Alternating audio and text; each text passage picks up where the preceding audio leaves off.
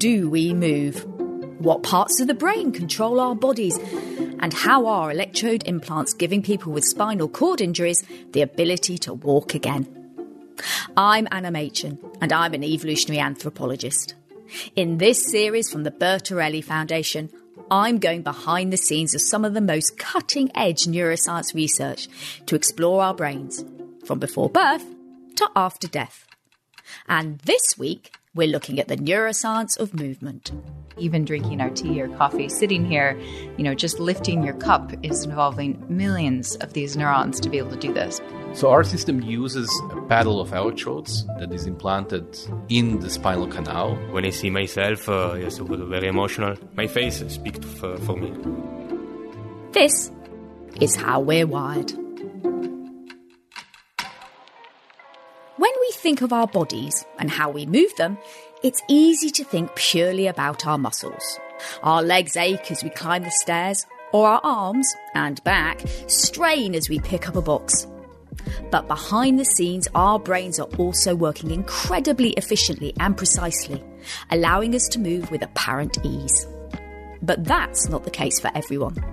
There are lots of conditions that can cause movement to become difficult or even impossible. Injuries to the spinal cord, that crucial nerve system that carries messages and instructs the muscles how to move, are famous for causing paralysis and limiting mobility. At least, until now. The footsteps you hear in the background, that's the sound of the first person in the world with a completely severed spinal cord walking. His name is Michel. Welcome. Thank you. Thanks. Michel lives in northern Italy in a gorgeous house split into family apartments overlooking beautiful mountains that, unfortunately, we couldn't see. Sometimes you can see all the mountains. It's very... Shame it's misty. It's not the best weather. No, we can use our imagination. Yes. We headed downstairs with Michel's brother Manuel to a beautifully crafted room. I love the wall. My father is... Is he a builder? Yeah. Oh, wow. This is amazing. He did all the tea. Complete with fireplace, pizza oven and bottles of wine lining the wall. And we settled down to hear Michel's story. I had an accident with my motorbike here close to my home, caused by an animal that crossed my road and make me to lose the control of my motorbike. So I crashed against a bench. During this crash, the bones of my back explode. One of these bones goes to the cutting my spinal cord. And this happened during the night. So I was alone and I had to call by myself the ambulance. I had to move myself with the arms because inside the motorbike there was my phone. And doing these things, I think also compromised my vision because the motorbike was far away. In this period, I was a student. I was doing the economy study. This accident was a shock of my plan of my life. I stayed for around 6 months in the hospital. I was speaking with the doctor. They told me that with this kind of lesion, it was impossible to walk again. Despite the severity of Michel's accident, he and his tight-knit family were determined to remain positive. Also, when I was in the hospital, I stayed with the other patient that have the same accident like mine. The mood was very down, so very sad people. And in fact, my goal is to have something to do every day, every moment, in order to don't think too much. Yeah, so it's distracting you from what you're doing. In fact, I went also during my hospitalization. I went to do my last exam with the ambulance. You went in an ambulance to your last exam? I went to the university with all the flebo, etc. And I did my last exam. And he ended up passing with the maximum score.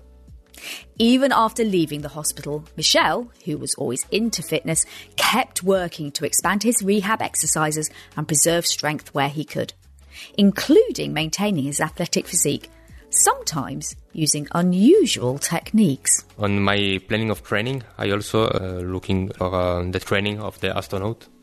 Okay. Because when they come back from space, they lose the muscle tone and they make a specific exercise. And I try to look what kind of exercise they're doing and I reproduce by myself. Because I know that, okay, now it's just a quiet moment of my life. but I have to be ready to stand up again and walking again. In the meantime, he and his brother dedicated themselves to learning about the brain and the neuroscience of movement, looking for answers, which led them to a conference. Appears a slide on the screen of the conference, and was about the study that they are doing in Lausanne. Immediately, my brother and I, we look in our eyes and, okay, this is a very good solution. When my brother looked at this slide, he go on internet and immediately contacted the team and in order to candidate myself. Not a moment to lose, for this clinical trial. The conference slide they saw described a new method for artificially stimulating the muscles in the lower body, allowing the legs to move. When scientists talk about how we move, they often use the phrase motor system, and it really is a system. Although taking a step or stretching your arm might feel automatic and natural, it's ultimately only the output of a highly complex machine working away undercover. I wanted to know more about how this system works. So we headed to Campus Biotech in Geneva, Switzerland, to sit down with someone who has dedicated their career to understanding just that. My name is Mackenzie Mathis. I'm a neuroscientist. I study the motor system and all things related to learning in the motor system. I'm very fascinated by understanding how the brain actually orchestrates this really complex system, but with ease. The big question, how do we move? Can you take us through the systems that are involved in allowing us to move? The motor system is very complex and it's fascinating, right? I mean, I might be biased as someone who studies this for a living, but in general, most people think of the system as the brain and the spinal cord, which is a really crucial part.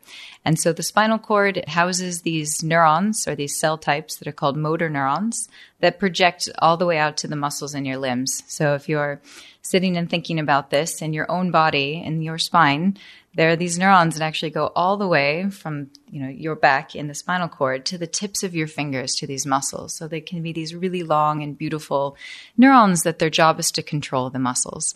And of course, the muscles have sensory information that's coming back in. So you have this first loop of communication at this level. And then you have this neural signaling, sending little communication packets of information up to the brain. And then the brain has to essentially make sense of where your body is in the world and what you want to do next. So it's quite complicated because you need to be able to take in sensory information. You need to understand the state of your body and your wishes. Like, what do you want to actually move, right? Much like riding a bike. When you're little, you have to think about left, right. But your brain is doing this all the time. And we're not thinking about it, right? Even drinking our tea or coffee, sitting here, just lifting your cup is involving millions of these neurons to be able to do this. Okay, so from the moment I decide I want to pick my cup of tea up, what happens? Right. So from the moment you decide that you actually want to make an action, you have areas in the brain, so in the frontal part of the brain, that effectively make a motor plan, right? You need to make a simulation of the trajectory or the movement through space that you actually want to do. This is sent to a region that's called the motor cortex. This is integrated then also with sensory information. You can really think of the motor cortex as this hub that ultimately needs to integrate this information, and then it gives the go signal. And so then you have neurons that are in the motor cortex that project not only to many other areas of the brain to let them know, hey, I'm going to move, right? Like your visual system needs to know if your head is going to move, for example. But ultimately it sends signals to the spinal cord. And so you have at different levels down your whole spinal cord these then other motor neurons, which are called conveniently lower motor neurons, that actually then send out information packets to the muscle. And then the muscle contracts and you move. That then sends a cascade of sensory signals back into the motor system. And this process then continues constantly online to effectively integrate sensory information, decision-making variables, and to plan the next movement and execute it. Is the motor cortex a particular area of the brain, or is it something that's diffused throughout the brain? That's a great question. So the motor cortex is a particular area of the brain. So in humans and in non-human primates, there's actually this really beautiful strip that's sort of midway, a little bit in front of your ears, behind your eyes, but there's this gorgeous strip on both sides. And so you have a left and a right hemisphere in your brain. And then it's actually involved in more left versus right control of your body as well. So it's also has some symmetry there. So if we imagine doing what might be seen as quite a complex motor movement, for example, playing a musical instrument, How do we make all those different muscles and all those different systems actually coordinate together so we get that smooth movement? It's a fantastic question. No, I mean, the number of muscles, bones, and degrees of freedom, right? Like just the number of joints that are involved to move your arm or to play the piano. It's an unbelievable scale. It's a really hard challenge to know. And so we think that not only, of course, do we have a motor cortex, there's other areas of the brain, like the cerebellum that sort of sits in the back of your brain, that actually houses nearly half of all the neurons in your brain. We really think this is crucially involved in making smooth movements over time. So you can think about that you have this other area of the brain that acts like a filter of sorts, right? It's taking these signals, these packets of information, and trying to quickly make movements and coordinate them across. So I think a nice example that, if you've ever seen it, is a baby elephant, right? So an elephant's trunk has crazy degrees of freedom, so many muscles, so many movements that it has to do. And much like young babies and humans, they're just trying to understand, like, what is this thing attached to me and how can I effectively control it? Because this has to be learned. Like, the brain essentially needs to understand this whole body plan to the level down to this complex muscle orchestra. So you need your maestro to really learn this. So you effectively have the motor cortex and the cerebellum constantly in play, trying to say, what do I want to do? How do I do it? And how do I do it smoothly? For Mackenzie, the most interesting part of the motor system is something that most of us rarely think about. And it's called adaptive movement. So for me, adaptive movement is really about trying to understand how we move in the world and literally can just change our movements on the fly in these really short time scales. So this is different than, say, learning to play tennis, where, you need 10,000 hours of practice to get this right. And that's not wrong, right? Like, there's a lot of studies to show there is some of these magic numbers in many ways. But I'm more interested in some of the littler things that actually enable us to have the lifestyles that we do. So coming back to drinking tea, when the volume of the cup actually lowers, the force that you actually need to hold your cup and bring it to your mouth changes. But we don't think about this, right? We just drink the tea. It's not that you have to be like, oh, whoops, hit my face that time because I wasn't anticipating my glass to be empty. So really quickly, you can essentially make decisions in the motor system in order to enable this adaptive movement. And so simply put, it's really just about studying how we can take information in our environment and then rapidly change our sort of voluntary movement on this basis. Now, the really interesting question becomes is that actually our sensory systems and the way and the length of time that it takes us to act on it is quite slow. So if we think about this in a visual way, you have about 80 milliseconds of delay between you actually seeing something and your brain processing this information. And then it takes another, say, tens of milliseconds to act on that information. And you might be thinking, okay, 100 milliseconds here or there, but this is actually really could be a problem, right? Like 100 milliseconds is not a short amount of time. And so we need to compensate for these delays. Like we must have a way to do this. And so the way that we think about this in the motor system, or even more holistically, is that our brains must simulate the world, right? We have to have something like a mental model of the world in order to understand, like, when we act, what are our sensory consequences? And if it's not instantly as we feel it to be, we need to adapt our movements. We need to change because something's not quite right. Okay, so we have this simulation in our brain, and do we have to, let's say, as we grow, do we have to learn that simulation? Yes. Essentially, so that we can react quickly. Exactly. Yeah, exactly. And so there's a lot of interesting studies like across from development to adulthood, right? You have to learn about your own body. You have to have a very good model of your body and also in the world. And so there's a lot of interesting research on thinking about why babies sort of do babbling movements or play. Like, why do we need to play, actually? Like, why do children play? And a lot about it is potentially learning our body map and being able to use it. Or as we grow, like even in puberty or in adulthood, you go to the gym and you get more muscle mass that actually changes literally how your motor system would have to control it. Even on shorter time scales, let's say a day, you get fatigued, you get tired, right? We get hangry, like all of these things like essentially affect like what we're going to do with our body. And so we need to adapt on these sort of short time scales as well. Or you get injured, or as simple as changing your shoes, right? I wheel high heels one day and I wear flats the next. I don't have to relearn to walk. I just need to have a good model of my body and those shoes. And then I can rapidly adapt to these changes. When trying to move smoothly, the importance of being able to feel our body is never clearer than when you've been sitting awkwardly, developed terrible pins and needles, and must hobble around until your foot feels normal again. So what sort of sensory information does your brain use when planning a movement? And how does that relate to spinal cord injuries? Our producer Eva is here to explain. Although many of us will remember being taught about 5 senses, taste, touch, sight, smell and hearing, there's a sneaky 6th sense called proprioception or kinesthesia too. This is the sense of where your body is in space, in particular your limbs.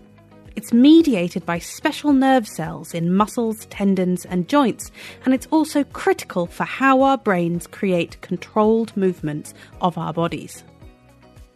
When we move, the proprioceptive sensory cells in our muscles send information up to the brain via the spinal cord, indicating which muscles are contracting, which are relaxing, and if the limb is moving. The brain then combines that information with other sensory sources, like vision and touch, to understand the body's position and start making a plan of how different muscles must behave in order to create a specific movement. And your brain is integrating all this information and acting on it extremely quickly. Just think how fast you can turn your head to look down the street when you hear a siren or catch a ball thrown in your direction. Even just for walking or standing upright, our brains and spinal cords are using feedback from sensory cells to keep us balanced and using the right amount of force against the floor. But if those connections are severed, like in a spinal cord injury, not only is it impossible for the brain to direct the muscles to move, but it can't feel how the muscles need to move either. The spinal cord is organised into segments, where the cells closer to the pelvis are responsible for sensation and movement of the lower parts of the body, like the legs, and the cells higher up, like at the neck and chest, control the upper limbs. And the anatomy of the spinal cord means that, wherever an injury occurs along the spine, the cells and limbs below it will be affected. Michel had a complete spinal cord injury, meaning he had no remaining connections between his brain and his spinal cord below the injury, which for him was just below his rib cage. So in addition to being unable to move the lower half of his body, he can't feel sensations there either. And when he first wanted to join the clinical trial, they told him his injuries were too severe. Physically, I was very good, but my injury was too bad because I had a completely spinal cord injury, and they are looking for something not complete. I continue a lot of kind of training, and I had to wait 2 years, more or less. And after 2 years, I received an email. Hello. It's us again. If you are still interested, I can meet you and maybe you can be a good participant of this clinical trial. And yes. How did you feel when you got the email? I was, let's go. Yeah. I was ready, so I just, let's go. Michel travelled to Switzerland, and after a lot of tests and some training, he underwent surgery to implant electrodes that will stimulate the muscles in his lower body to move. After just 2 weeks' recovery, Michel was ready to get started. At the beginning, there was 10 or 15 engineers with a lot of physiotherapy. So it was a little bit strange. Everything to look at me. Everyone looking at you. Yeah. And then they prepare me, putting a lot of sensors in my legs or in my body. The sensors allowed the scientists to pick up how different muscles move during different movements, like how your quadriceps, the muscles at the front of your thighs, lengthen as you squat down and shorten as you stand up. They put him through his paces, trying out different motions and settings, until they were ready for him to stand for the first time. The first week, they find the good parameters of the stimulation that allowed to stimulate the good muscles that allowed me to stand up. I was wearing a harness, but my legs... Your legs took your weight? Yes. Yeah. Yes. What did that feel like the first time you stood up? Was a very cool moment, and a lot of emotional moment. And when I see myself, yes, it was very emotional. My face speaks for me. It was clear from Michel's face that the emotions of that time are still very much with him. We headed up to Michel's home gym, where he prepared to give us a demonstration. Here is my paradise, my environment. Michel pulled out a tablet and scrolled through a list of options. Things like walking, stair climbing, and even swimming.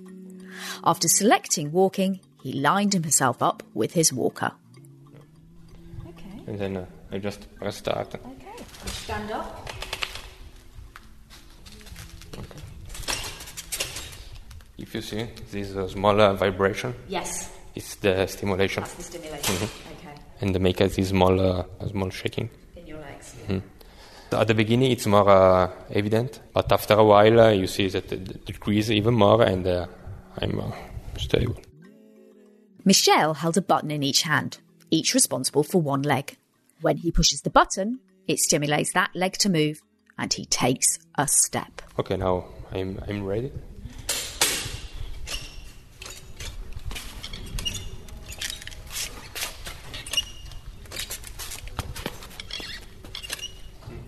It's cool, huh? It's amazing. Michel walks like this for 2 hours every single day, sometimes wearing an old anchor chain to increase the weight. Muscles. I wear this chain so I can improve the muscle tone. He has a big mirror set up in his gym which allows him to see how he's moving his legs. Because he lacks sensation in the lower half of his body, it helps him to have alternative feedback of where his legs are placed. But amazingly, he's starting to feel some sensation again when he's using the stimulation. And then now I feel exactly here the quadriceps. You can feel them? I feel the quadriceps, here the hamstrings, and also on the bones. I feel the weight going on my legs bones. And that's what's increasingly becoming stronger for you. So since you've started doing this, you're getting more and more sensation. Yes, this sensation arrived after a while during the training. Yes. And it's cool. Seeing Michel stand up and walk was literally breathtaking. Both seeing his legs move on their own and the determination on his face. In addition to walking every day, he spends a lot of time training, building strength and muscle tone, and practicing with the different settings he has. From climbing stairs to literally lifting weights using a leg extension machine. And more unusual settings too. There was a day that I was training in the lab in Swiss. In this day, there are only the girls. Right. Only girls engineers and only girls physiotherapy. After a while, I told them that before I was dancing. I was dancing Latino-Americano, Caribbean music. Immediately, the engineers, don't worry, I make in a few minutes a good front. dance program. That's brilliant. Yes, I have. It's similar to salsa. Yeah. Salsa movement. Like that. Yeah. Excellent. Michel currently uses a button to indicate when he wants his muscles to contract. But the dream for scientists is to use technology that can interpret the brain's intention to move. That movement plan Mackenzie was talking about earlier. And link it up to stimulation in the muscles, eliminating the need for an external cue. And that's where the team who have worked with Michel come in. There have been many people that actually try to directly link the interpretation of the movement intentions from the brain with artificial control of the muscles. That's Tomislav Milekovic, head of the clinical and translational divisions at the Defitech Centre for Interventional Neurotherapies, NeuroRestore, in Lausanne. Problems with this is that by doing this, one ends up controlling always more or less the same muscle fibers, which leads to accumulation of lactic acid and triggers cramps rather soon. In fact, the human body deals with this problem in a rather different way. It tries to put some kind of trade-off between when to activate different muscle fibers. So it kind of almost like mixes it up as the movements are being made. It kind of contracts these a bit and those a bit and so on, and tries to pay attention that not too much lactic acid is accumulated around the same fibers. The second problem is that the human body has a lot of muscles. And then if you are trying to control each and every muscle separately, the movements if you want to make them in a very smooth and elegant way, as the person is usually doing them, you end up having to build very complicated systems that are trying to kind of replicate very smooth transitions of the activity of these muscles. NeuroRestore's team have got around both these problems by interacting with the complex nerve infrastructure, the motor circuits, rather than the muscles directly. And it starts by implanting electrodes into the body. So our system uses a paddle of electrodes that is implanted in the spinal canal. So if you imagine spinal cord as some kind of set of bones, very hard bones with a hole in the middle, with a canal in the middle that protects the spinal cord, which is then in that hole. But then spinal cord is surrounded by cerebrospinal fluid, the same fluid that is around the brain that protects the brain from different hits.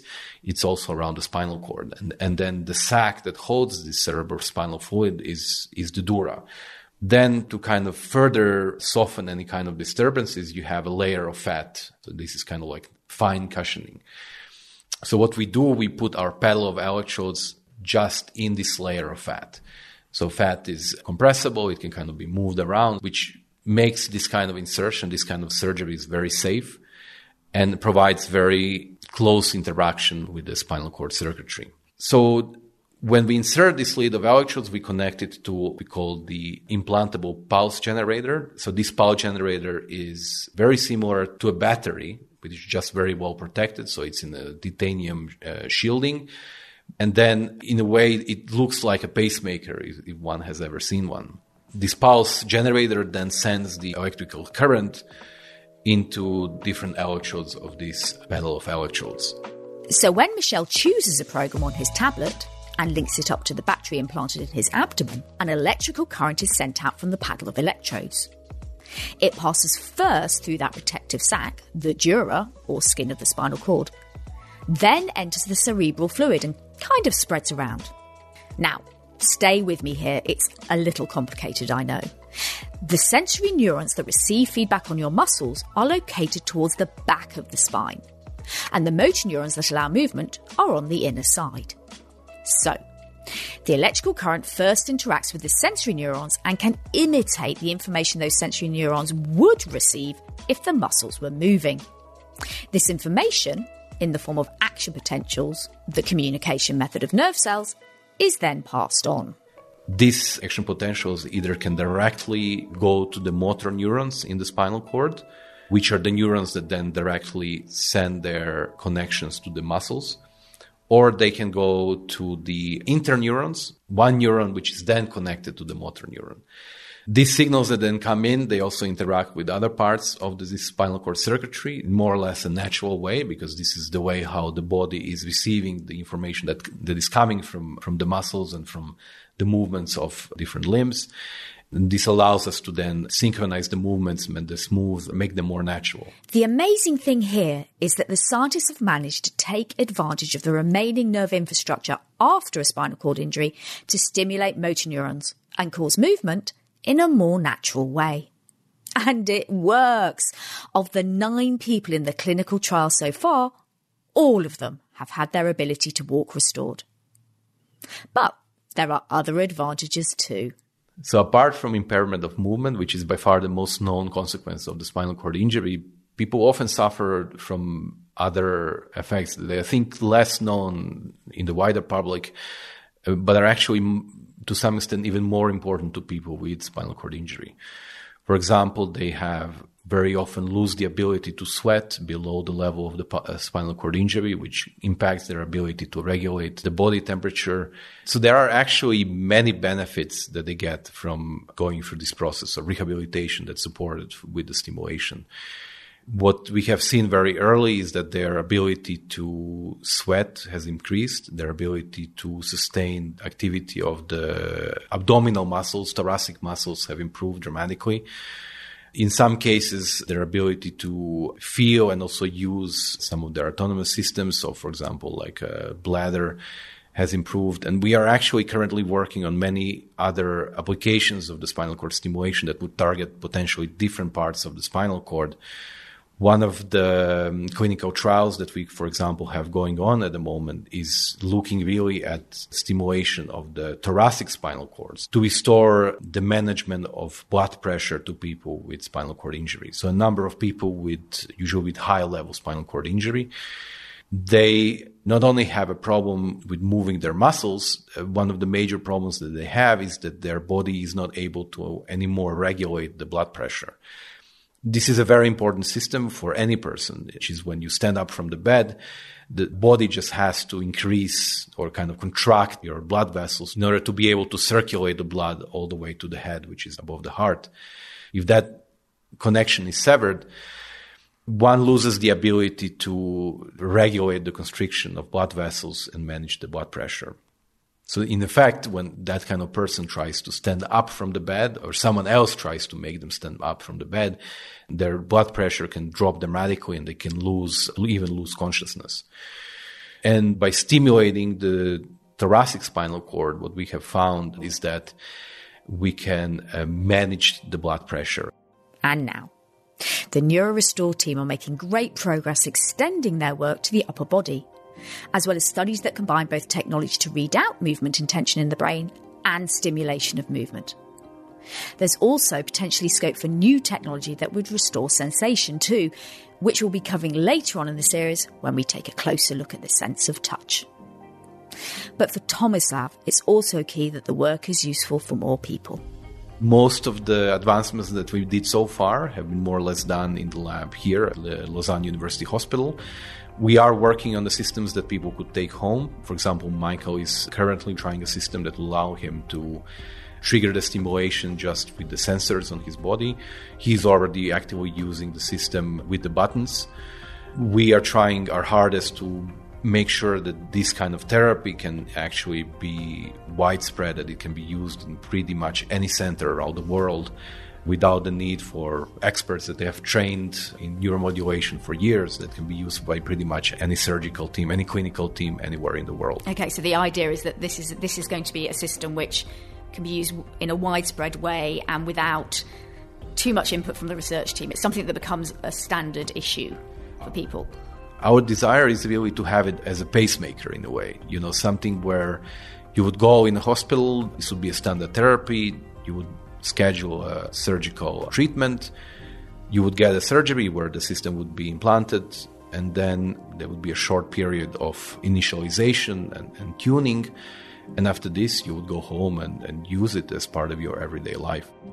Accessibility of the technology is also really important to Michel, as he told me. My life changed 3 times. Okay. I was a person before the accident. I was another person after the accident. And now I have another completely different person with the stimulation.